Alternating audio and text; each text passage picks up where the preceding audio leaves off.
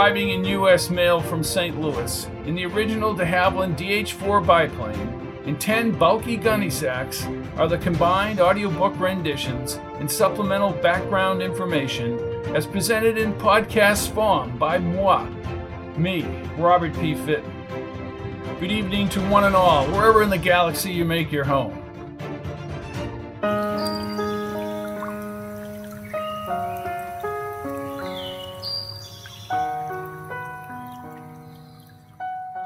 The Spider and the Fly by Mary Hobbit. "Will you walk into my parlor?" said the spider to the fly. "'Tis the prettiest little parlor that ever you did spy. The way into my parlor is up a winding stair, and I have a many curious things to show when you are there." "Oh, no," said the little fly, "to ask me is in vain, for who goes up your winding stair can never come down again. I'm sure you must be weary, dear, with soaring up so high. Will you rest upon my little bed?" said the spider to the fly. "There are pretty curtains drawn around, the sheets are fine and thin, and if you like to rest a while, I'll snugly tuck you in." "Oh, no," said the little fly, "for I've often heard it said, they never wake again who sleep upon your bed." Said the cunning spider to the fly, "Dear friend, what can I do to prove the warm affection I've always felt for you? I have within my pantry good store of all that's nice. I'm sure you're very welcome. Will you please to take a slice?" "Oh, no," said the little fly, "kind sir, that cannot be. I've heard what's in your pantry, and I do not wish to see." "Sweet creature," said the spider, "you're witty and you're wise. How handsome are your gauzy wings, how brilliant are your eyes. I've a little looking glass upon my parlor shelf. If you'll step in one moment, dear, you shall behold yourself." "I thank you, gentle sir," she said, "for what you are pleased to say, and bidding you good morning now, I'll call another day." The spider turned him round about and went into his den, for well he knew the silly fly would soon come back again. So he wove a subtle web in a little corner sly, and set his table ready to dine upon the fly. Then he came out to his door again, and merrily did sing, "Come hither, hither, pretty fly, with a pearl and silver wing. Your robes are green and purple, there's a crest upon your head. Your eyes are like the diamond bright, but mine are dull as lead." Alas, alas, how very soon the silly little fly, hearing his willy, flattering words, came slowly flitting by. With buzzing wings she hung aloft, then near and nearer drew, thinking only of her brilliant eyes and green and purple hue. Thinking only of her crested head, poor foolish thing at last. Up jumped the cunning spider and fiercely held her fast. He dragged her up his winding stair into his dismal den, within his little parlor, but she never came out again. And now, dear little children, who may the story read, to idle, silly, flattering words I pray you never give heed. Unto evil counselor close heart and ear and eye, and take a lesson from this tale of the spider and the fly.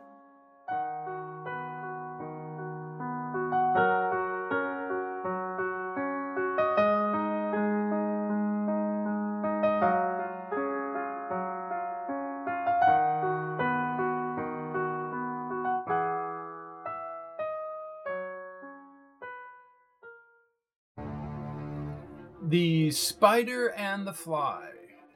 Indeed. This episode will highlight the direct confrontation of Ariana and Cobb. At the same time, there are huge irregularities at the Turcotte IP5 plant. Just who tried to kill Cobb with the bomb on the 60th floor? And Joe Lockheed is still missing. Also in this episode, Cobb and Patno enter the magnificent Turcotte estate. Here is Episode 3 of the Dust of Mars Harry Cobb series by Robert P. Fitton. Chapter 11. I slept most of the 6 hours to the Whittemore Dome, located at the edge of a shadowed crater in the western Elysium Planitia. I constantly checked for Chubb as I left the tram. He must have planted that pulsar and probably left the planet by now. I stared through the silcoplast, as did rafts of tourists at the overlook into the crater's shadowed rim. Theories about the Rapp murder bobbed within my head, producing a general agitation and uneasiness I didn't like. Along the ramp, the sunlight dabbed across the rusty crater rocks. I was no closer to absolving Ariana of complicity in the Rapp murder when I left for Livingston, nor could I discount Desmond or Oakley sharing in the cover-up. My zip beeped, and the window indicated Max had memoed from Earth. I picked up my containment and walked over to the windows, lining the retaining wall. In the afternoon sunshine, I connected to Earth frequency. Max and Jody were in a hotel room overlooking Baltimore's skyline. Max? I just got word from Sadie, Harry. Are you all right? I'm unscathed, You do not appear damaged. said Jody. Ever the tactful one. Said Max, rolling his eyes. I do not possess your ability to confabulate. She said. Try it sometime. You'll like it. I moved my hands. Whoa, hold it. What's your status? Max stepped in front of Jody. Samantha Evans' brother reported her missing when she failed to return on a trip from Platinum City to the Vegas colony. The story about blood on the sidewalk was bogus. That was 6 years ago. October. The brother is dead, It's October the 6th. said Jody. Max's mouth twisted. My plan, Harry, is to do some background work on Rapp and Evans here in Baltimore. I also have more detailed requests on Ariana. Well, I'm not sure that's a good idea, We need to know if she had a reason to kill Rapp. I would suggest a link between Rapp and Evans. said Jody. We don't know that. It's possible only because they were both from Baltimore.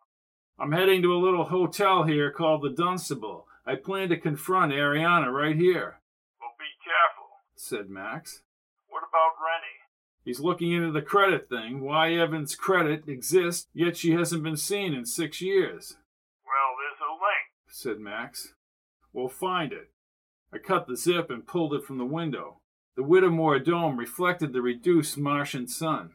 I chose to walk a full kilometer to the dome. While I was dozing on the tram, I had wondered about Ariana in the torn tea-suit. I could not remove the images of her white gloves from my mind, nor would I forget the incriminating peek at her bare arm through the open door. A cold, burned arm would nail her for the murder of Jason Rapp. A short conversation with Patino reminded me Lockheed, who stuffed his tea-suit into an IP-7 eliminator after following Rapp into the desert, had not yet surfaced. I could not explain his ditching the suit and strongly felt Desmond had granted him shelter somewhere within the Turcotte properties. I ambled from the tram platform above a compact arboretum on the outskirts of the dome. I had mixed feelings about Oakley. His shooting of the security men seemed more than an act of fear, but I didn't know his personality well enough, so I left myself a memo to follow up. The buildings and sprawl were more apparent behind the arboretum trees. Whittemore was overbuilt, and I preferred the well-planned preservation at Livingston. I knew I risked nixing the rekindled relationship with Ariana if I asked her directly about Samantha Evans.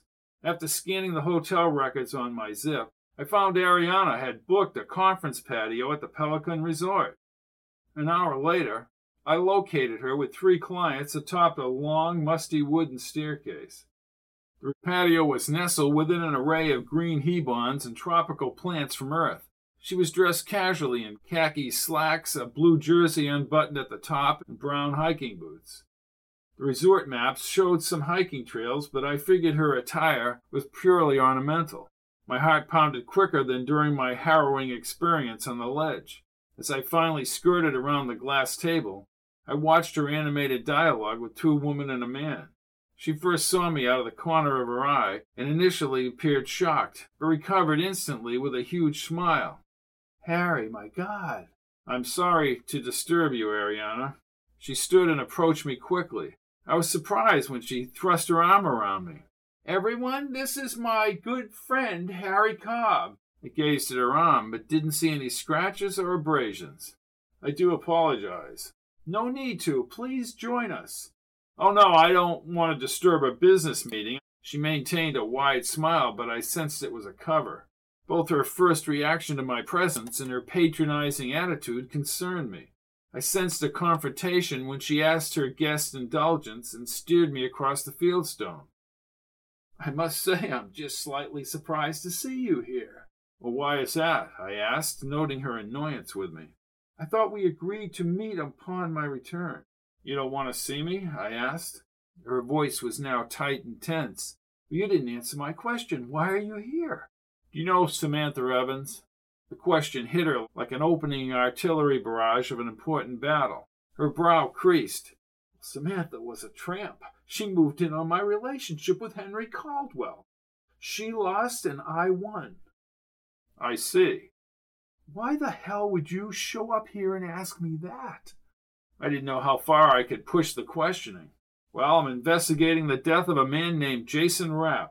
I waited for a reaction, but she looked confused. "He was murdered with Caldwell's pinpoint pulsar." "I never heard of Jason Rapp.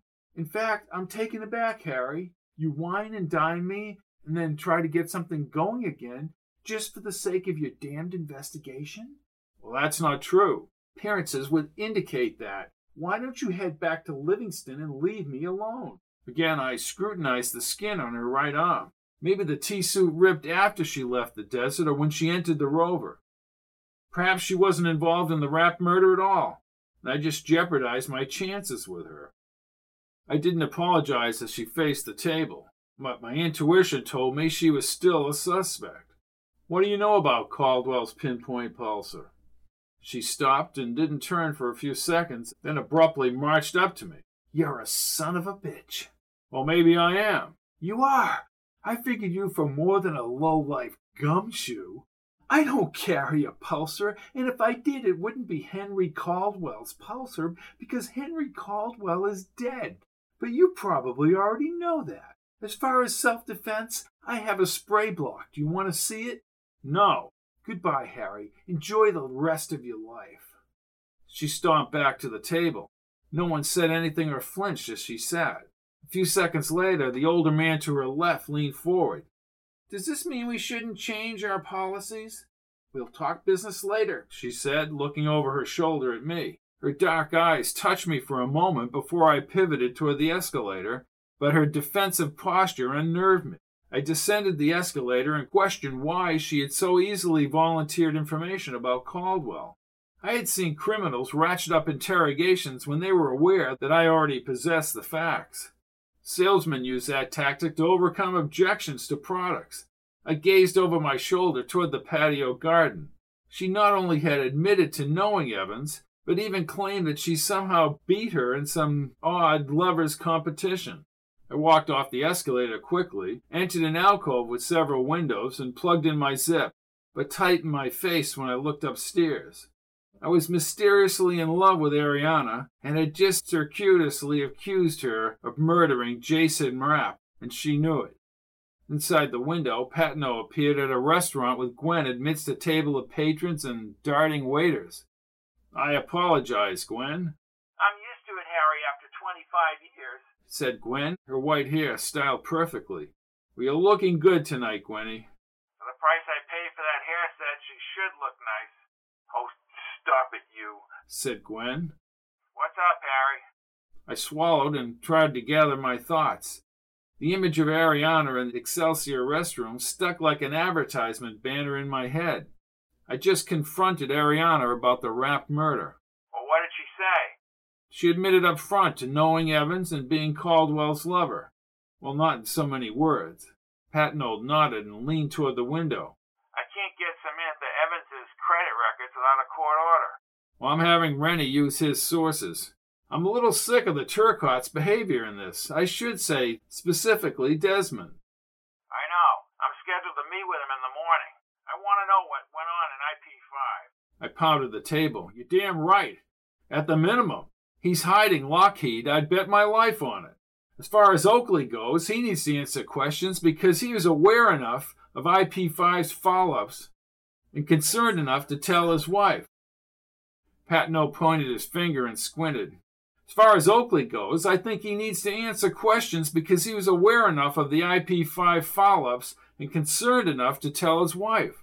Patno pointed his finger and squinted. I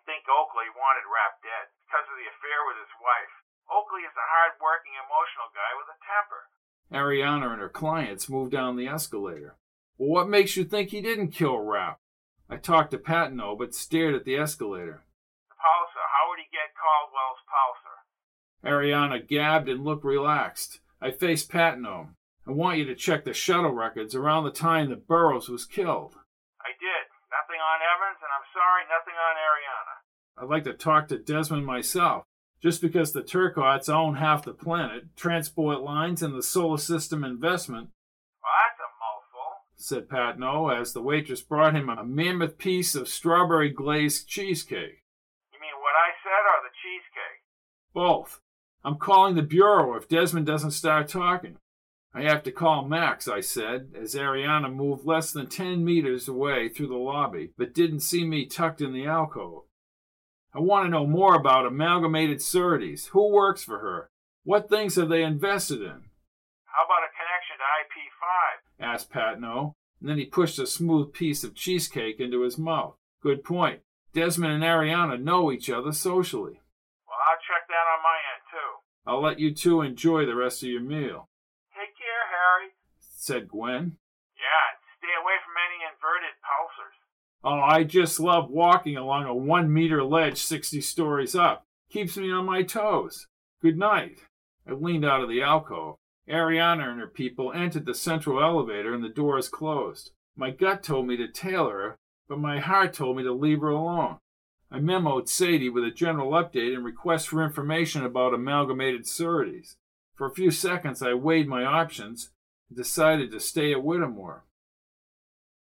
Working on a tip from the hotel desk clerk, I located Ariana 3 hours later. She sat at a booth window inside a dimly lit bar a few blocks from the hotel. Amplifiers were illegal when used without a court permit. I risked prosecution when I activated the little disc in my ear. A man named Miller was spewing out figures like a ship's ion trail. I at first thought that he was an accountant, but soon surmised a closer relationship with Ariana. She chatted with him in a lower voice as if she had known him for a while. I noted nothing of significance and backed away from her world of figures, investment, and policy numbers. Less than 10 minutes later, she pranced down the avenue away from the hotel. I followed at a discreet distance and wondered why she quickly ascended the tram steps. I hid behind the shrubs until she reached the top platform, and then I hopped onto the opposite escalator. She paced quickly at the Livingston tram connection. I immediately memoed the front desk to ship my containment back to the Dillon, and I secured a Livingston ticket on my credit scan. The Livingston tram hummed to the platform 10 minutes later. I opted to enter through the rear section, 8 cars behind Ariana. When I settled into my recliner, I plugged my zip into the window and called the field unit between the Dillon and the Excelsior. The tram smoothly exited the platform and crossed the darkened dome. Within 10 minutes, we had left the dome and traversed the shadowed, rock-covered plain. I checked with the field unit playback storage and used a considerable amount of charm to cajole the personnel. They scanned for anyone who had come to the unit within the past 48 hours for treatment of a cold burn, but no one was recently treated for a cold burn. I leaned back in the recliner, shut off the overhead heat-on, and shook my head. I still suspected Ariana, but had to prove whether she left Orbitus or was on the colony when Rapp was killed. I needed to track her exact moments, but I also wanted checks from Patino on the private flights to and from Orbitus. I scanned the listings for other field units inside Livingston, and from the middle of the darkened desert I placed a call to a little facility on Livingston's fringe. A late shift attendant informed me that a blonde-haired woman came in 2 nights ago for a cold-burned injury. Well, what color eyes? I asked, thinking of the lens found in the rover. Well, I don't know, but I do know she was burned near the waist and received a beveled surgery graft, visible only with magnifiers. Name of the patient? Well, I'm not supposed to give you this, but it says Wanda Mullen, paid in droits, with a genetic sample taken. No, sir. All under the table. Damn. I stroked my bristly chin. I would gain nothing unless I actually walked up 8 cars and placed a magnifier over Ariana's wrist. Going to a remote facility under an assumed name and paying with droits was very clever. and a perfect way to alleviate the unanticipated wrist injury. A court edict could order a magnifier scan, but I also knew Patno would have little chance of obtaining the edict quickly. I memoed Sadie after I did a negative preliminary check on the name Wanda Mullen. Although I believed the name usage purely spontaneous, I wanted Max and Rennie to use their sources. I slouched in the tram's recliner's fallow light and constructed a scenario in my head that allowed Ariana to kill Rapp. I assumed that she had left Orbitus on a private flight, and I attributed the rented rover to a miscalculation. She erroneously thought the trams were available to chase Rapp into the desert, and she believed that anyone could anonymously rent a rover using droids. Nor could she anticipate the coal burn. Somehow, she returned inconspicuously to Orbitus and resumed her normal business activities. In a court of law, I would need witnesses to corroborate her day on Orbitus. But getting her into court required evidence and suspicion of wrongdoing. All I had right now was speculation. At 3 in the morning, I was awakened by the deceleration beeps and immediately sprang from my recliner. I stumbled down the aisle and held the side rail down the tram steps. Interrogating Ariana was the only way to find out the truth. I left the tram, crossed the empty platform, and glanced at the half-lit Livingston building. But my main concern now was Ariana's pending departure from the tram.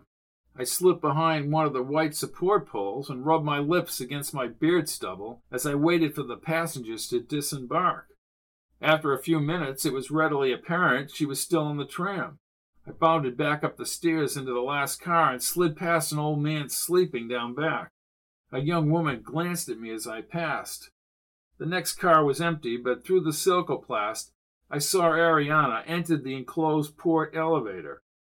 She was safely inside and rising above the platform before I could even leave the car. Was she heading to the port? With the meeting at Whittemore, it was possible her business was complete. To leave in the middle of the night after a confrontation with me was unusual. I thought about calling Patno or perhaps even trailing her, but Patno could do little without evidence. If she was hiding something, I was helpless to find it. Chapter 12. I walked briskly into Security Station 15 at 4 p.m., after sleeping long enough for my overnight containment to arrive from Whittemore. Patno told me that Oakley was arrested by Kranz and his zealous troopers inside a small hotel at the Southern Dome only minutes after my arrival at the Livingston platform. Some question remained as to whether Kranz had roughed him up on the way to the detention rooms. Oakley had requested a Turcotte lawyer, which I found interesting, and refused all cooperation with Patno's investigation. I memoed Sadie about the Oakley arrest and popped into Patno's office. Patno sat at the edge of his desk and gripped his Jaffrin mug. Desmond has personally dispatched one of Alton Bardsley's people to handle Oakley's case. There's more to this than Oakley firing at those two security people. There has to be. One would think so, but we might not be seeing this level of activity if Rapp hadn't been killed on Turcotte property. John, I still say they can hide Lockheed, and there's nothing we can do about it. Patno rounded the desk to his beeping desk window. Here's that information on Ariana. There's where the trouble lies. I'd stake my life she walked into that field unit and paid in droids for that cold burn. What the hell do you want me to do? Arrest her and scan the arm? Yeah. I smiled, and so did he. What have you got? Okay. Ariana traveled under her own name to Orbitus this morning, and she wasted no time in boarding a ship to Platinum City. Sure, she's going home. Patno looked out the window one more time and sat at the edge of the desk. Look, Harry, don't think I'm discounting what you've told me about Ariana. I find that damned Evans thing bizarre. He counted on his thumb and fingers. Number one, Evans disappearing is completely convenient to somebody. Number two, Ariana shared Evans's lover, Caldwell, the owner of the pinpoint that killed Rapp and Burroughs. That stirs the pot further. I've had the zip scanned for common things between Rapp and Burroughs, but I've come up with absolutely nothing. I understand that, John. And the Evans credit request is stalled in the courts because of overlapping jurisdiction. Well, Rennie will break through that. Rennie has served time in various detention confines on 3 occasions, said Patno, crossing his arms. That's why he works for me. I tell him what I want, and he gets it. Careful you don't get yourself into trouble. His zip sounded. Yes, what is it? Inspector, Mrs. Oakley has arrived in the detention confine. Thank you. He shut off the memo and faced me. You want to talk to her? Sure. I want to talk to her, and I want to talk to Desmond directly at the Turcotte Dome. Yes, I understand that. We'll see what he makes of our request. Come on, let's go. Get ready for this one, Harry. Mrs. Oakley had short, dark hair, a tall, lean frame accentuating her tight blue bodysuit. Her bedroom eyes sent out signals of availability, and I understood how she could easily reel in a cad like Rapp, especially inside an Orbitus gambling room hours away from her husband on the planet. She looked me over. Patno seemed taken aback when she took his hand, and her low voice only added to her persona. Inspector, I'm afraid I started all this. Patno pulled back his hand and glanced down the hall. Mrs. Oakley. Kara. He turned. Do you have a lawyer, or are you getting a lawyer? Jim's getting a Turcotte lawyer, she said, checking me out. Well, what I'm saying is you might want legal counsel before I start asking you questions. Her eyelids dipped and she spoke slowly rather than seductively. I'm perfectly capable of speaking for myself. She ran her fingers along Patno's shirt cuff. No doubt you are. Why don't you tell me about Jason Rapp? I noted she did not seem affected by her husband's arrest. Jason was a unique individual. He gave me nights of pleasure. Then you did have an affair with him? Oh, yes. Affair is a minimal description of what he could do. Yeah, well, that's nice, said Patno. Then your official statement is that you had an affair with Jason Rapp. Officially, yes. I stepped forward and tried not to follow the bodysuit curves. Mrs. Oakley, what did you tell Jason Rapp about the problems in the Turcotte plant, number 5? She furrowed her smooth brow and Patno pointed at me. This is Harry Cobb, a private investigator. He's in here with me. What aspect of me would you like to investigate, Mr. Cobb? She asked and pushed her fingers up through her hair, tightening the bodysuit fabric around her chest. I had dealt with too many coy little flirts in my career. Well, why don't you start by answering my damn question, I said loudly. Her eyes widened and her voice was reduced to a more civil tone. Well, Jim told me, night after night, that they were in big trouble. How so? IP5 refines ore for shipment around the solar system, she said. We're all aware of how the plant functions, I replied. What happened that Jason Rapp was able to blackmail your husband? He did blackmail your husband, didn't he, Mrs. Oakley? Yes, he did. I nodded and moved closer to the long bodysuit. Just what the hell was happening in that plant? You don't have to answer that, said Kranz, sticking his oversized head around the corner, and he burst inside. He was followed by a more formal man with silky gray hair and clad in a green suco with yellow trim and buttons. I have a Turcotte lawyer with me, Kara. You say nothing. Well, why don't you let her decide that, I said as my fist clamped. May I go? She asked. I have no further questions, said Patno. She pressed her thin lips as she left the room as if she were walking down the stage of a beauty pageant. The woman was in trouble, and I was glad she was gone. Kranz seemed more sure of himself. Maybe it was the presence of the lawyer. His eyes twinkled when he spoke. I will defer all inquiries to Counsel Emmons. Any alleged Turcotte business dealings are to be handled in a purely legalistic forum, said Emmons. Spoken like a true lawyer. Do you ever think that what happened at IP5 might have some bearing on this murder investigation? I asked. I have no comment at this time. I thought him aloof, sarcastic, but competent. Do you work directly for Alton Bardsley? I am a part of the Bardsley team, yes. I nodded at Patno. I see. I want to speak with Oakley. That's a good idea, said Patno. I'm afraid Mr. Oakley will have nothing to say to you, said Emmons. I now moved directly up to Emmons and peered into his hazel, bloodshot eyes. You're a part of the Turcotte team. Mr. Oakley has requested your representation? Mr. Oakley is a Turcotte employee, sir. So what?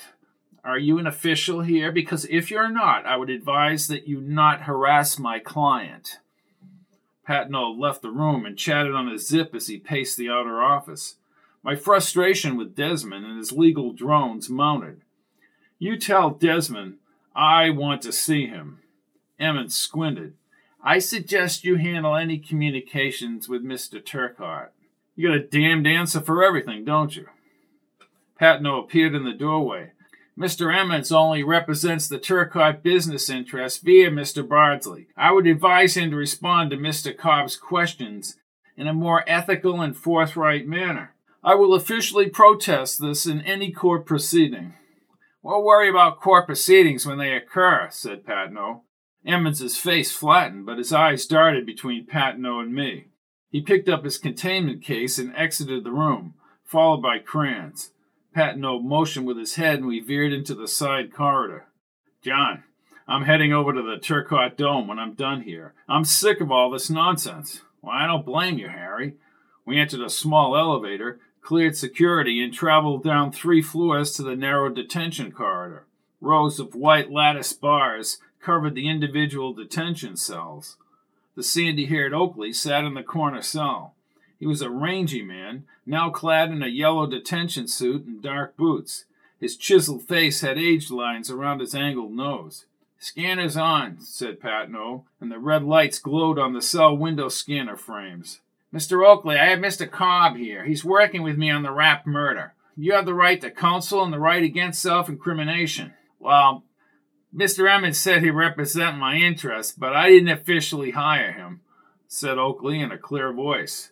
A strict pronunciation of his R's indicated he was either born on Mars or had worked here for a long time. He gazed at the overhead scanner. What do you want to know, Mr. Cobb? I held the lattice. Did you kill Rapp? No, but I wanted to. You were out there, you fled, and you shot 2 Livingston security men. The evidence is overwhelming, Oakley. Oakley's Adam's apple moved up and down as he swallowed and approached the lattice. The man was involved with my wife. I caught my wife talking to him on her zip. I monitor all her zip communications. I'm not surprised, I said. Rapp's plan was to meet with Lockheed and then rendezvous with Kara at Livingston. I knew when he was landing on the Arbutus shuttle.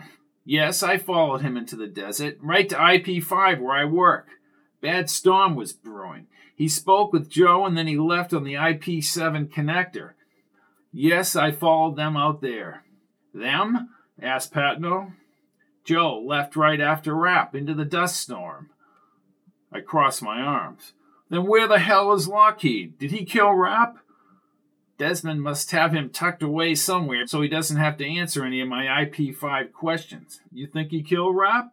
Rapp was blackmailing him because of your wife and told him something was wrong in IP5. I'm convinced Rapp's knowledge of the problem was minimal. His ability to con people was unmatched. You're right, Mr. Cobb. Kara only knew we were having problems out there, and Joe was in the middle of it.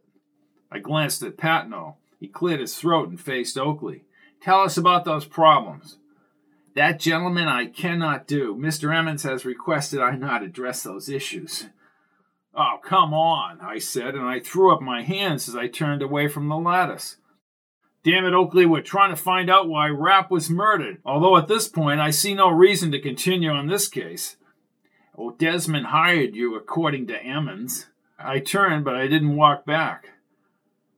Well, that's about ready to come to its appropriate end. Oakley now gripped the lattice near Patnaud. Mr. Cobb, I wanted to kill him. If the storm hadn't been so bad, I probably would have killed him, but I didn't. Now I approached him. Then why did you shoot the security men? They went after me on orders from Kranz. I had no choice. I'm not stupid. I heard what happened to Rapp. My plan was to leave the planet. My advice is to get yourself a private lawyer. You have everything stacked against you. Do you think I killed Jason Rapp? Asked Oakley. Damn well doesn't matter what I think. I'm going to meet with Desmond and give him a piece of my mind, have dinner, and return to Orbitus. Well, I need you to clear my name. I took a few steps down the corridor and kept my back to him. Get yourself a lawyer. His voice echoed outward. Come on, Mr. Cobb. The tightening in my throat was clear enough evidence he didn't kill Rapp, but I knew if I went after the real killer, I would become involved in an entanglement leading to an Ariana Cervantes. I marched back to the lattice. I don't know what I can, as one man, do. I fear for my life, Mr. Cobb. Patno gestured as he spoke. The detention corridors are constantly scanned, but there are people who can get to you. I looked into Oakley's eyes. You're afraid they'll kill you because what you know about IP5. I can't tell you. I understand that. IP5's problems only impact the commitment of the crime. I stroked my chin and stared at Patno and then faced Oakley. I don't work for free, Mr. Oakley. Well, I have savings. I knew my true motivation, besides clearing Oakley, whom I deemed innocent, was delving into my suspicions about Ariana. I'll see what I can do. You need to find Joe Lockheed. Well, where is he? I asked bluntly. I think only Desmond can answer that. Chapter 13. Patno commanded a rover bus into the Turcotte Dome. After we exited Livingston, I was stunned to learn Oakley was so quickly arraigned for the murder of Jason Rapp. Patno, his face red from arguing with Kranz, held his zip close to his ear and continued the discussion with Richard Merritt, a court magistrate. Then I'll request a warrant to search Oakley's habitat. No, I don't know that. Thank you. He slowly lowered the zip from his ear and set it on his lap as the rover bus bounced along the Turcotte Road. Kranz already obtained the warrant while we were questioning Oakley. Who promoted that idiot? I would have discharged him 100 times had I constantly worked with him in the bureau. He's a Turcotte drone. I hear you, but there's nothing I can do about Kranz right now. He gazed out the rover bus clear silicoplast. I saw the tinted Turcotte dome, nearly half the size of Livingston. Privately, building even a small dome represented wealth and power. The Turcotte ability to utilize the planet's raw resources into a viable export product was unchallenged for 75 years. An empire now existed around the inner solar system, with facilities on Phobos and the asteroids, and markets extending directly to Earth and porters. As anger boiled inside, I studied the smaller connecting maintenance domes. Desmond Turcotte, more than his brother or his father, thought he deserved special treatment, and with a sense of pride, tacitly declared himself beyond everybody else's rules and regulations. When I worked for the Bureau, we established a Turcotte link to the Devon Syndicate, but because of his superb legal representation, we never prosecuted. I'm frankly surprised Desmond would allow us into Emerald City. I grinned. You know he has us out here because of an ulterior motive that has nothing to do with being gracious. I can't wait to hear what he has up his sleeve. Maybe he'll produce Joe Lockheed. And he sent Jarrett safely away in the Caribbean. I tried getting a hold of him, but his zip is off. Well, looks like Desmond has us right where he wants us. The gray Victorian estate's awnings extended from the upper windows, and the sloping porch provided a splendid illusion of a late 19th century earth mansion. A perfectly sheared grass lawn spread outward to red stables near distant trees along a white arena fence. I stepped from the rover bus and glanced at Patno. I'd almost swear I was on Earth. 3 Turcotte servants worked on the porch. Desmond sat casually with Alton Bardsley on white wicker furniture. 2 blonde women were at the adjacent table. Patno nudged my ribs. Desmond's wife must be off planet again. Desmond's penchant for beautiful women is well known. Well, that's an understatement. The man is a tomcat. A short man in a red suco quickly scampered down the porch stairs. I recognized his parted hair and twirled mustache. Harry Cobb! Rudy, still keeping the Turcottes happy? Always, he said, glancing at Patno. John? Rudy, what kind of mood is he in? Asked Patno. Well, let's just put it this way, he said, shaking our hands. Annette is off planet as of last night. Ah, I understand, said Patno, and we started across the grass. John, I know I can get you some Jaffa, and Harry? Bourbon. Get me a bourbon. Bourbon it is. Patno raised his bushy brows. I half smiled as I spoke. If I'm a guest of the Turcottes, I might as well tap into his private stock. Ah, a plan. We need a plan. Desmond and Bardsley both stood as we neared the porch stairs. Here we go. I may just need that bourbon. Cobb and Patno. Sounds like a law firm, Alton, or perhaps a business name, said Desmond. I stopped on the painted floorboards and glanced at the blonde woman ahead. Desmond once had athletic potential, but now his face was flabby. Well, you're looking fit, Desmond. Good living will do that to you, Harry. Then what's your secret? I asked, and Bardsley grinned. Ha, funny, said Desmond, pointing at me. He watched Rudy bring the Jaffrin and the bourbon. Becoming part of the fast track. The case must be unnerving you. Rudy's eyes opened, and he placed the full glass of bourbon in my hand. Do I detect a little hostility? You detect a lot of hostility, I said, and I moved closer. Comes with your territory. Desmond motioned to the shorter gray-haired Bardsley. Bardsley had a perpetual smirk.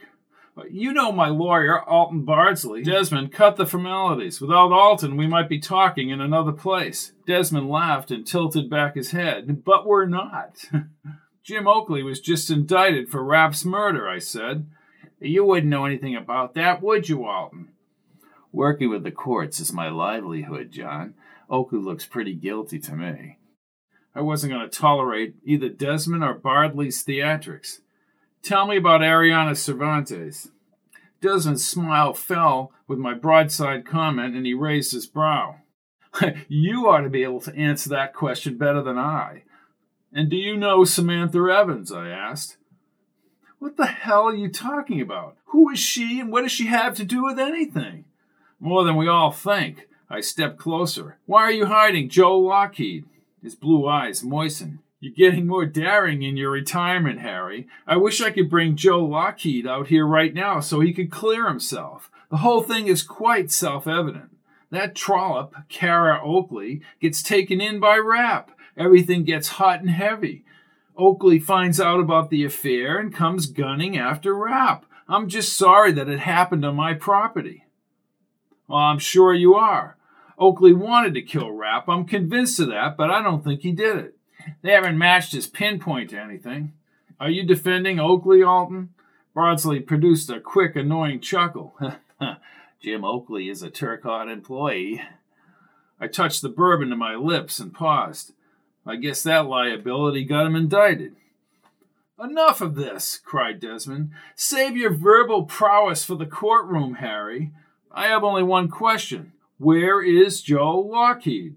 I'm hiding him upstairs, said Desmond, and he threw back his head and laughed. Ha ha ha. And what happened at IP5? Asked Patno.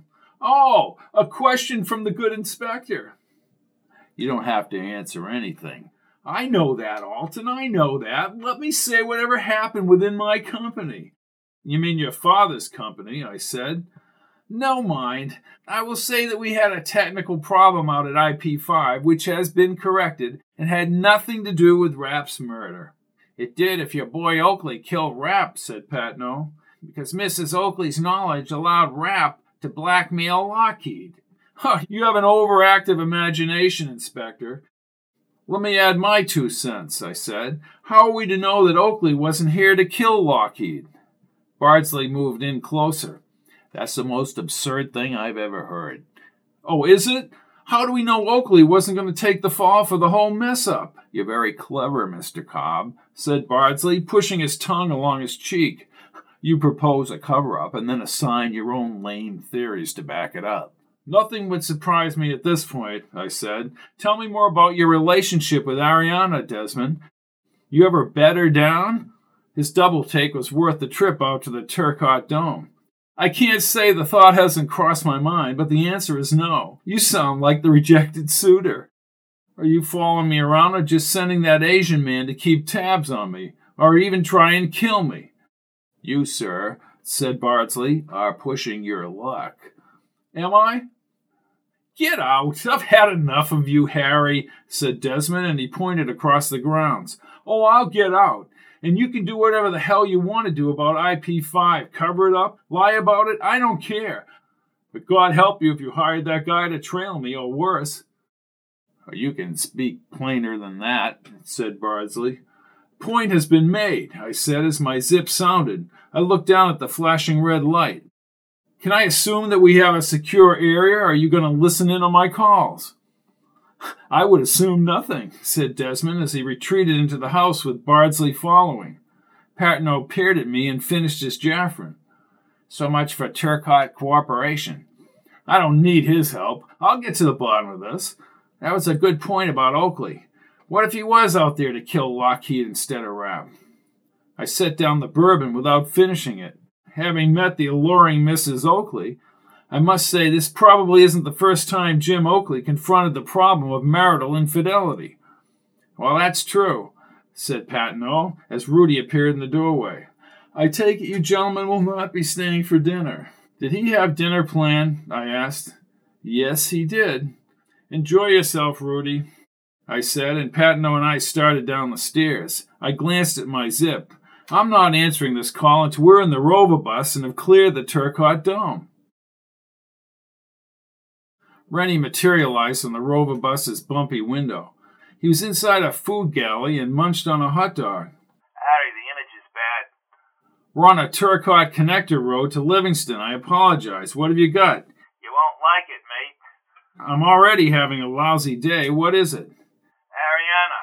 She inherited all of Caldwell's money. The whole Blippen estate. My mouth opened, even though I didn't want it to. She needed to maintain her lifestyle and apparently knew how to do it. I thought back to the evasive Desmond in the Dome.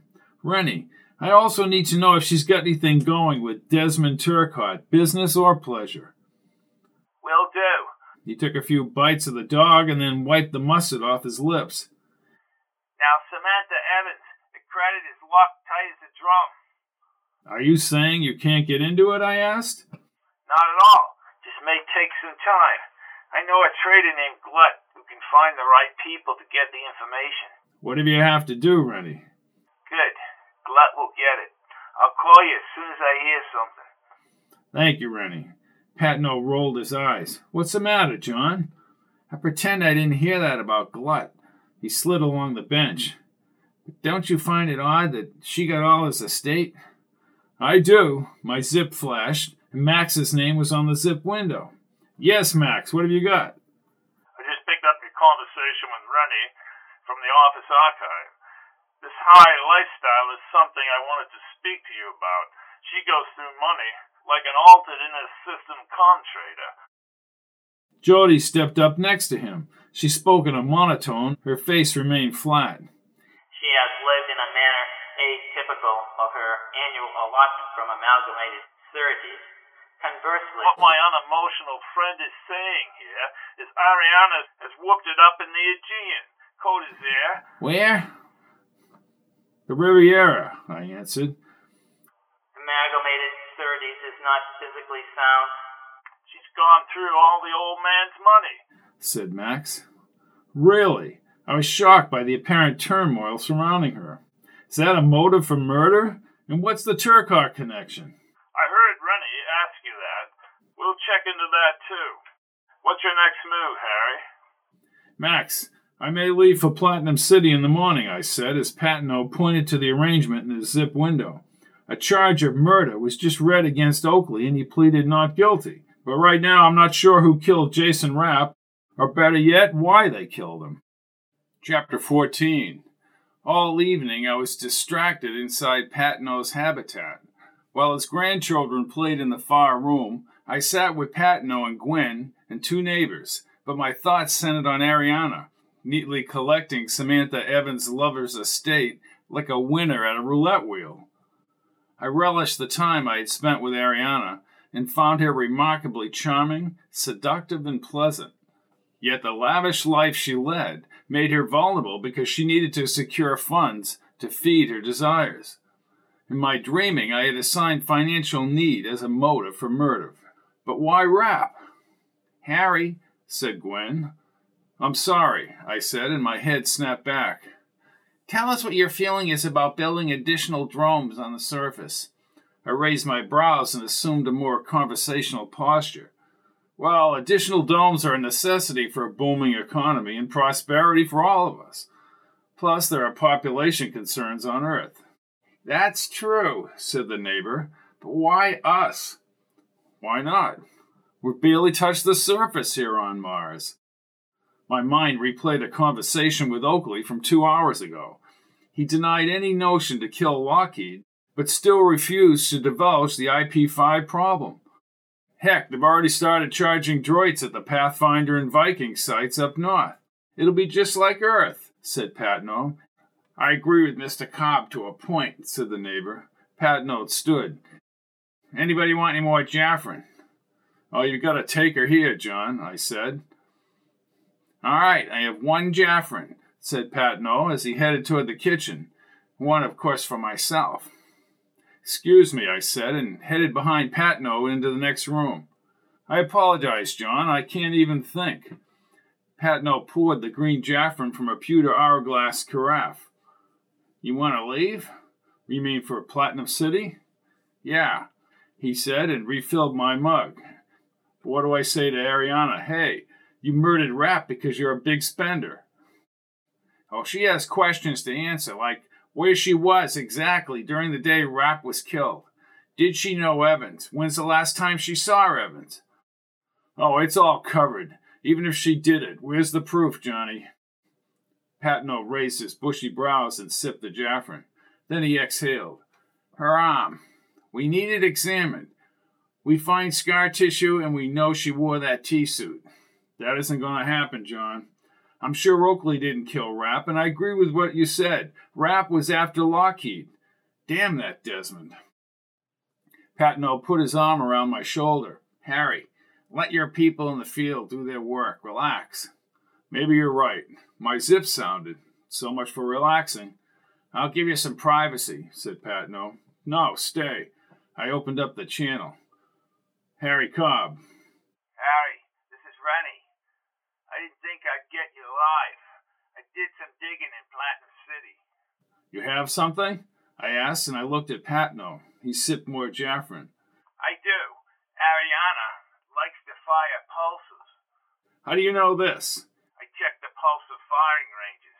Over the past few years, she has alternated between 2 ranges and has a Class A firing license. I'm out of here. What was that, mate? I said I'm heading back to my hotel room, getting my containments, and taking the late shuttle to Orbitus. I can meet you in Platinum City in 10 hours.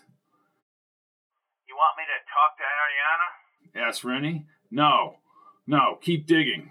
I'll talk to her, believe me. I'll talk to her. 45 minutes later, I checked out of the Dillon, was on a 5-story escalator. My Asian friend, now wearing silver fatigues, appeared on the 2nd floor. He quickly ducked into a side corridor, and I pulled out my zip. I was connected to hotel security. I descended to the 1st floor and onto a shorter escalator. For the next hour, we searched the hotel, but once again, he had slipped away. I called Desmond from the port terminal and was surprised when he actually took my call. I didn't see Bardsley, but Brandon Turcotte was in Desmond's office. Desmond found my assertions about the Asian man amusing and taunted my impotence in the investigation. I hung up and stepped into the scanning counter. After I was scanned and on the shuttle ramp, I suddenly suspected Desmond's link to Ariana was more than social. I took my recliner seat up front and prepared to sleep once we reached orbit. While I waited for the shuttle's departure, I accessed an old Western movie and put on my ear covers. I viewed the movie as the shuttle taxied on the port runway. The air whooshed, and with a plethora of noises, we moved into the port surrounds. Once on the main runway, and exposed to the outside atmosphere, I glanced up at the stars. Ariana had agreed to meet with me when I first saw her on Orbitus, but only as a diversion to her true intent. The 3 internal engines produced a low hum as the shuttle angled up, and the horses in the movie crossed a dusty plain on Earth. Cowboys hoisted guns into the blue sky as I entered the western town. These men looked mean, and the townsfolk cowered along the street's boardwalk.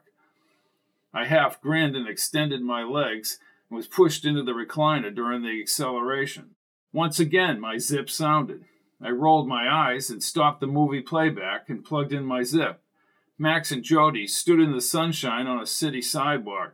Harry, we have something significant. Well, tell me it involves someone other than Ariana Cervantes. Not directly, but amalgamated sureties. I fought the acceleration forces. I see you're leaving the planet. You want us to call back?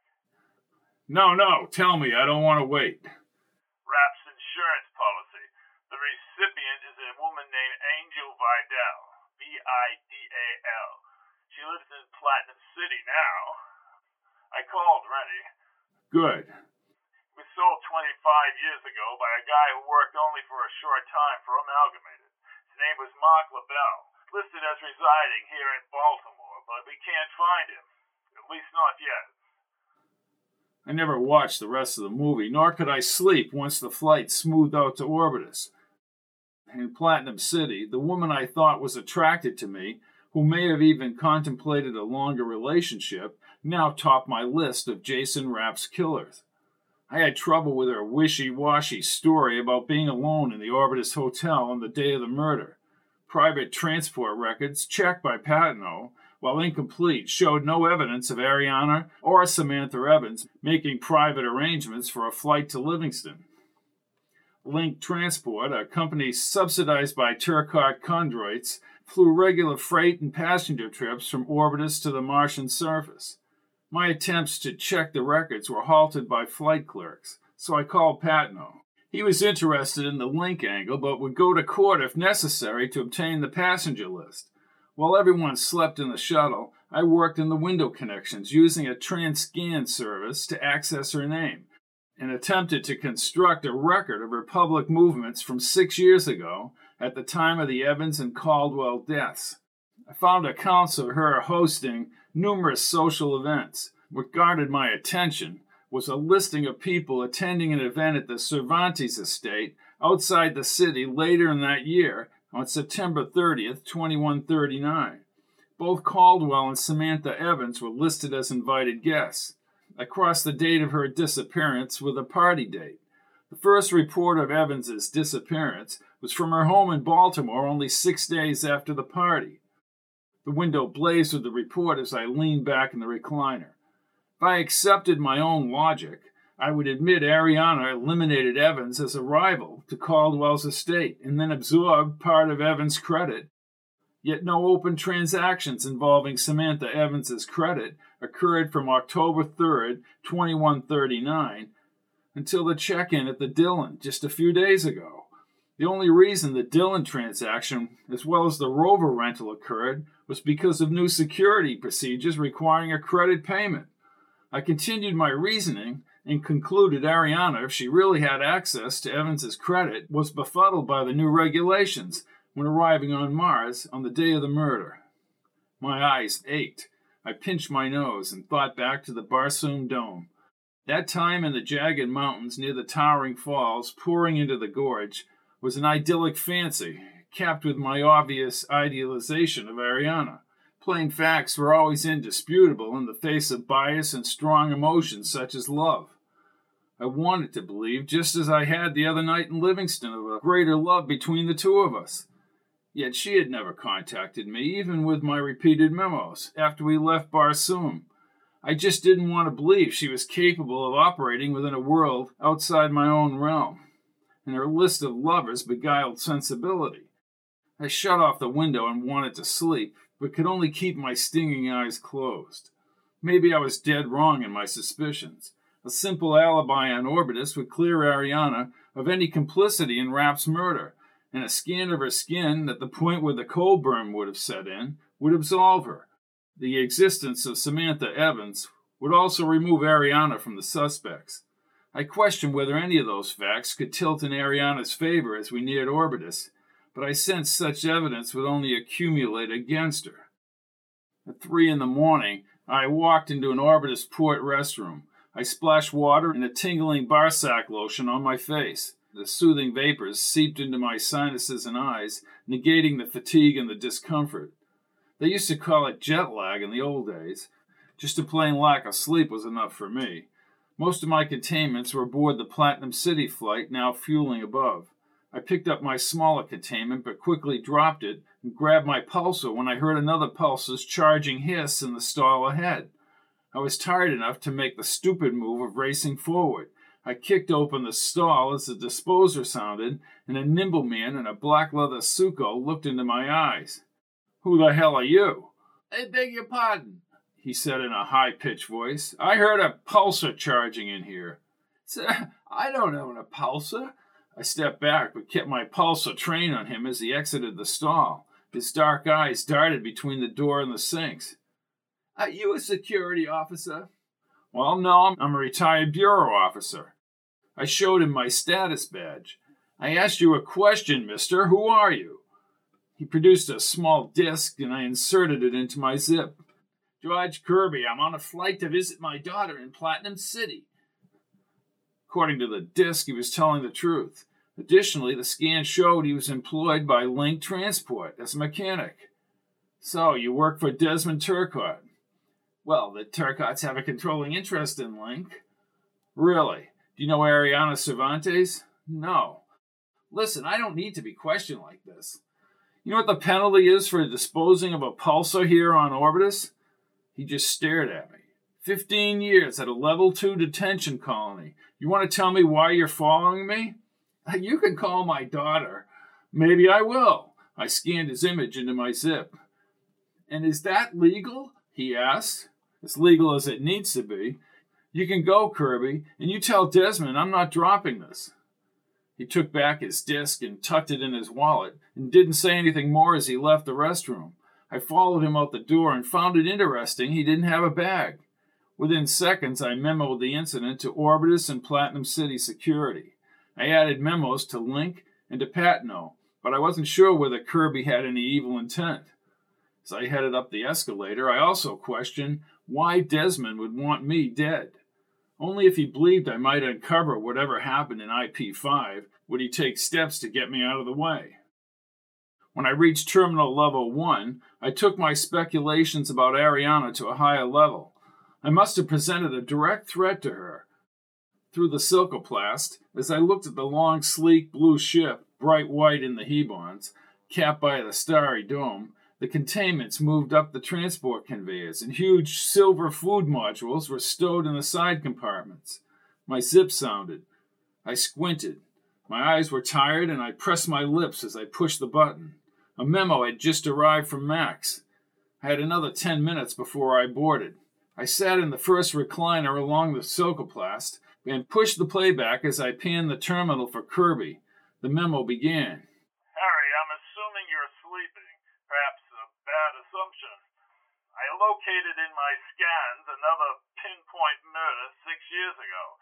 This guy, Bill McCann, was shot to death on June 19th, 2145. Max raised his finger. He was insured by Amalgamated Sureties. I know this because Mark LaBelle was listed as the salesman. I found that in the legal transaction library, policy number 634012987, dated February 1st, 2120. LaBelle sold him the policy at the Vacation Space Resort. McCann continued to live on Vegas for the next 25 years until his death. Max sneered at Jody and continued. The pulses were untraceable because the shot was quick and precisely applied to the chest. I remind you of Ariana's proficiency with the pulsar. If she were involved with Caldwell, she would have access to his pulsar, Harry. I find it hard to believe he sold both Rapp and McCann policies from Amalgamated Sureties, and they were both killed by pinpoint. Enjoy your flight. Enjoy my flight. Chapter 15. I slept a full 7 hours in a weightless berth aboard the ship. Before we docked at Platinum City, I scoured under warming beams and changed my clothes. I stepped into my cabin with a controller that opened the drapes. The silver-spiked Platinum City cluster dominated the night sky. My eyes shifted to the center dome, now glowing platinum against the space in the terrestrial living area. I shook my head as I buttoned my suco and conjured up images of the Cervantes estate, in the country, away from the pointed city buildings. Confronting Ariana was my problem both personally and professionally. Patno's investigation was obfuscated by the Turcottes, and possibly by even Ariana herself. I would be the only one who had the slightest chance to find the truth. In an hour, I was due to meet Rennie at the Adriatic Lounge and talk to Angel Vidal, the recipient of Rapp's insurance policy. My zip memo lights flashed red. I accessed the first memo. I want you to know that Burroughs' policy is the next in the numerical sequence for McCann. Both were murdered by pinpoint. I find that very interesting. Thought you'd want to know that. Well, I do. You have a patent, my friend, I said to the playback. I hit the button again, and Sadie came on the screen. Hi, Harry. I just heard from Oakley. He says he fears for his life and wants another lawyer. He says he'll put up his habitat for collateral. I wasn't sure whether Sadie was back in the office, so I put my finger on the memo pad. Sadie, this is Harry. Have somebody from Bob Quinn's office defend Oakley. All bills to my office. I'll be going with Rennie at the Adriatic Lounge in a half an hour. Let me know how you make out. I left the zip and leaned on the sill overlooking Platinum City's spiked buildings. My investigation was open-ended, but I was sure I would need every detail if I were going to confront Ariana directly. The Adriatic's balcony provided a stunning view of the sharp-edged, iridescent platinum dome scrapers, forming a wide canyon overlooking the rolling, forested hills into the countryside. The city was so large that clouds, usually thin wisps, formed thousands of meters above the surface. My zip sounded. Cobb. Harry, it's Rennie. Turn around. I spun at the rail and saw the sandy-haired Rennie sitting with a well-preserved woman with light orange short hair and a silky blue costume. Rennie smiled. What do you say, mate? I lifted my zip to my mouth as I headed toward the restaurant tables. I say, you're getting billed for this call. My pleasure. I clipped the zip on my belt as Rennie stood in his denim suco and extended his hand. I've been digging. Good, what have you got? Rennie motioned toward the woman. Harry Cobb, meet Angel Vidal. Angel stood, revealing more than I wanted to see of her little oval breasts. She was loaded with cheap perfume and spoke with an earth accent, probably from New York or New Jersey. Mr. Cobb, a pleasure, I'm sure. Call me Harry, and please sit down. Rennie ordered drinks. He squinted as he spoke. Harry, Angel, as I told you, will get 619 droits. Excuse me, Angel, do you have your policy number? Sure, I guess I do. Can I see it? Yeah, she said, and placed a woven leather pocketbook onto the table. She dragged out a dozen envelopes, pads, and a fingernail polish canister. Let me know if it's 6340-12989. She unfolded several papers wrapped in blue thicker paper. That's it. How did you know? Lucky guess, I said, and I winked at Rennie. Is there a date on this policy sold to Rapp? February 24, 2120. See, I was there. You were? Yeah, I was a dancer on the Naismith. Jason, well, he was my friend on the ship. He was in this poker game with Mark LaBelle, I said. I ain't got that good a memory from 25 years ago, but the guy lost big time to Jason. Jason told me later he cheated him out of the policy. Jason put me as the beneficiary of the policy because of, well, for my services performed, if you know what I mean. Yes, I understand, Miss Vidal. So you live here in Platinum City presently? Yes, sir, Mr. Cobb. When's the last time you saw Jason Rapp? 3 years ago. He was still the same old Jason. I bet he was. I looked at Rennie. Let's connect the dates of McCann's and Burroughs' policies. We can already place McCann in Vegas and Burroughs on Mars, probably part of LaBelle's trails if it was around the same time period. What do you make of it, Harry? Salesman making a living. What else do you have? Excuse me, Angel, said Rennie. We both stood and walked to the rail. Think I found somebody on the amalgamated payroll. He checked into the Dillon when you were there the previous night. He was in the company Habitat on Orbitus. His name is Lo Hoi. Oh, good work. I'd like to know where he is right now and that other guy, Kirby, in the men's room. That would be a coincidence. You have his image. No matches to George Kirby on the general listing. He's like a ghost. I've got people working on the other files. What about Evans's credit? Glut is supposed to get back to me at any time. He'll get to the bottom of it. I heard your memo about Oakley. I believe him. His life isn't worth a plug nickel. Bob Quinn will send somebody to Livingston. Can you get any deeper into the amalgamated records? I doubt it. Maybe we need covert activity. Harry, I'll do whatever you want. Can I say something? Sure. Think your relationship with Ariana is pushing you into an area you might want to let the authorities go. Nobody will pursue it, and maybe you're right, Rennie. Maybe it is personal. As soon as we're done here, I'll go back to my little hotel and then be boarding a tram to the amalgamated building. If she's not there, I'll take a tracer to the Cervantes estate. Rennie put his hand on my shoulder. Harry, if she's the killer, she must be ruthless. I don't know why, but somebody so cold-hearted isn't going to spare you because of a few days 10 years ago in the Barsoom Dome.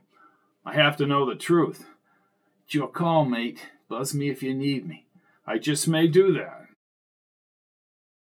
From the vantage point of a small tram station park, the disc-shaped amalgamated sororities building, dotted with luminous square windows, was set atop a rigid tripod grid within the city's pointed structures.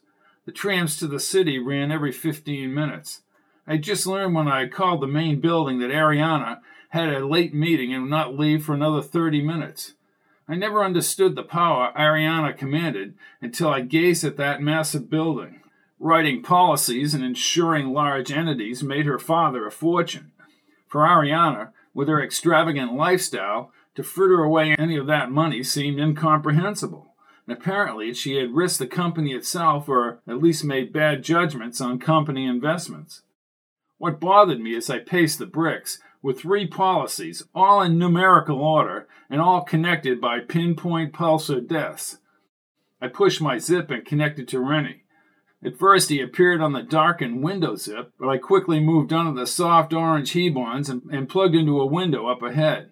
He was still with Angel Vidal and she looked drunk. Rennie, those 3 policies, I'm not an insurance guy, but what's the big attraction?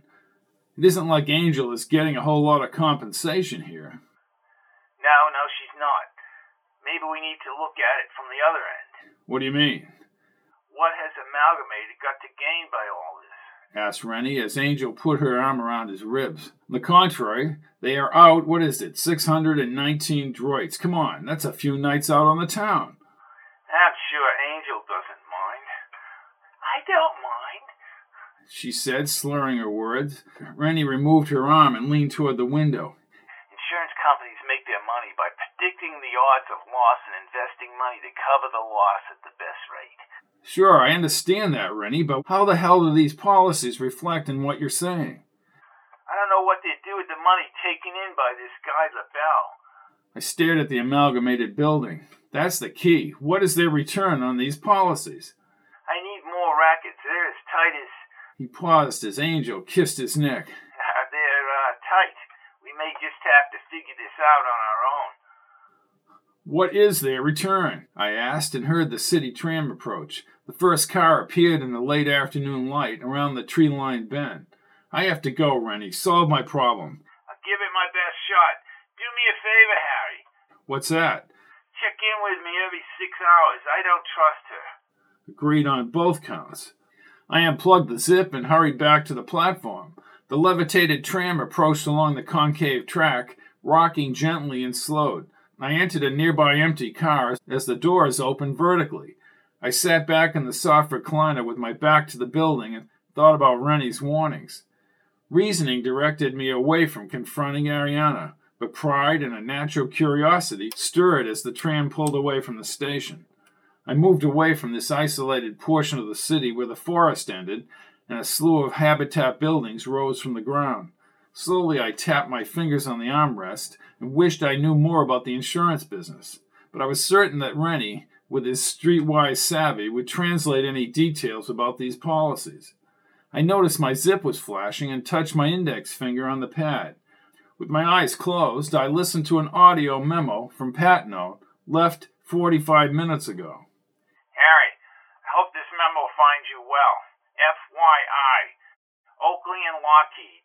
Out of the thin Martian air, our good friend Mr. Lockheed has popped up at Oakley's pre-trial hearing.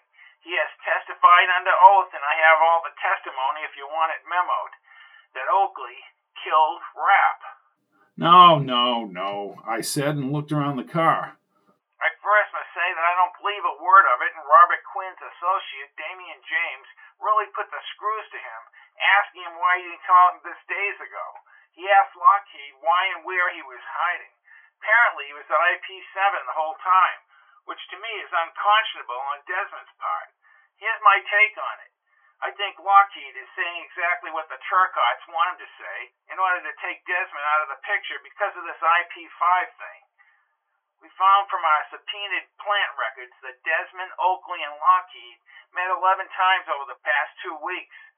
I know you're pursuing the Ariana leads and we'll talk to you directly, but I wonder if Desmond ordered both Lockheed and Oakley to kill Rapp, but Oakley got him first. No, John, no. When James cross-examined both men about IP5's problems, Art and Bardsley objected, claiming IP5's potential problems had nothing to do with the Rapp murder. Maybe, I said to my zip and glanced up at the Amalgamated building, hovering close as I neared the heart of the city. Patnote continued. Judge overruled, but neither man would talk about it. Desmond sat there with a smug smirk on his face, and I would have liked to have wiped it off with a left hook to the jaw. Another memo flashed. I paused Patnote's memo. Rennie was at the railing overlooking the city. Yes, Rennie. Harry, Glut has nothing on Evans at this time, but he's close. What he did find is Amalgamated is in serious trouble. Maybe more than we thought. She owes Platinum City back taxes on the Cervantes estate. Glut thinks the whole company could easily go down. A fearful twinge swept my stomach. I just talked with Jody. She and Max are gathering information on another pinpoint death related to an Amalgamated policy. As he spoke, a live memo flashed. The tram slowed at a platform directly under the Amalgamated building tower. Max's image was not clear until I fully exited the tram. Max, Rennie says you found another policy. This is getting very interesting. A guy named Hal Anderson worked with the Turcotte-owned Link Transport on Orbitus, killed by a pinpoint to the head. A precise hit. Anderson was killed the day before Billy McCann, and his policy number ends in 86, in direct numerical connection to McCann, Burroughs, and Rapp. It was a ridiculous policy, only worth 259 droits upon his death. What's going on here, Max? May I speculate, Harry? Asked Jody. Please do. If we extrapolate the mean value of the existing policies and the projected rising investment acceleration, the resulting allocation of the funds would be a direct ratio of the first investment. What the hell does that mean? Asked Max. Talk English for Pringle's sake, will you? See what I have to put up with? What are you saying, Jody? I asked as I looked directly up through the metal grids toward the building disc hundreds of meters above me. Poor investment of funds in favor of the policyholders could produce a windfall over time. Are you saying that any of these policyholders could cash in the policies? I asked. I think that's what she means, said Max. The longer they live, the more valuable the policy becomes. And Harry, we found Mark LaBelle, but he's not in good shape. Well, what does LaBelle say? Not much. He's in a rehab facility with brain degeneration. He's undergoing reinvigoration therapy right now, but he can't even speak. We're asking him yes and no questions, but he tires easily. I again looked into the shadowed underbelly of the amalgamated disc. So, we have the president of the company killing policyholders. Why not one of her own people do the job? Like Lo Hoy. I'm convinced he tried to kill me. I don't know about that, said Max, pressing his lips. I'm just wondering how many of these policies LaBelle sold. Where was the Anderson policy sold, Max? Well, it seems as though he took a trip to Mars 25 years ago and sold policies along the way. I tried toward the central elevator. What does this have to do with Desmond's ore problems? Maybe nothing. Have Rennie check link transport. That would be a convenient way to leave Orbitus, travel to Rap, kill him, and get back before the actual shuttle flight to Mars. That would link Desmond. As much as he's unscrupulous in business, I don't peg him as a killer. Nor do I. Perhaps they shared a commonality related to social interactions and possibly minor business transactions. Max tightened his eyes. I never thought I'd say this, but I agree with Jody. Well, this could be a moment of historic proportions. I smiled and entered the clear silcoplast elevator. Harry, are you still planning to meet with Ariana?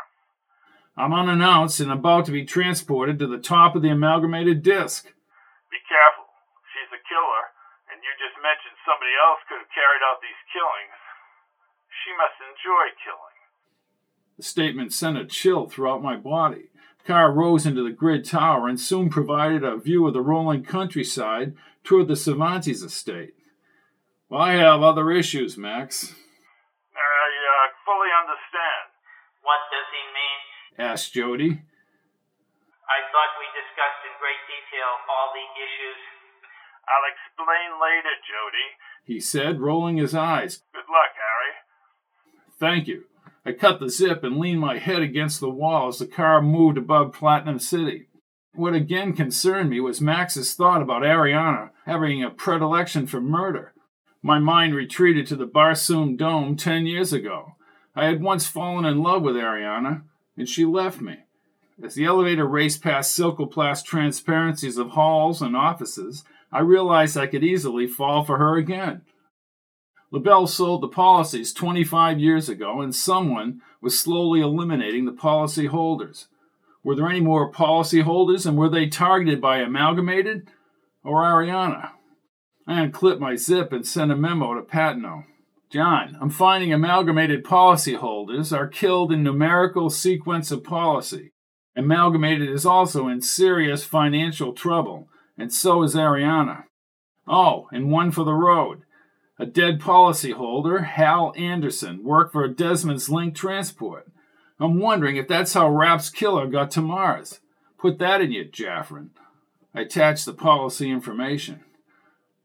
I'm going to talk with Ariana. Keep me briefed on Lockheed and Oakley.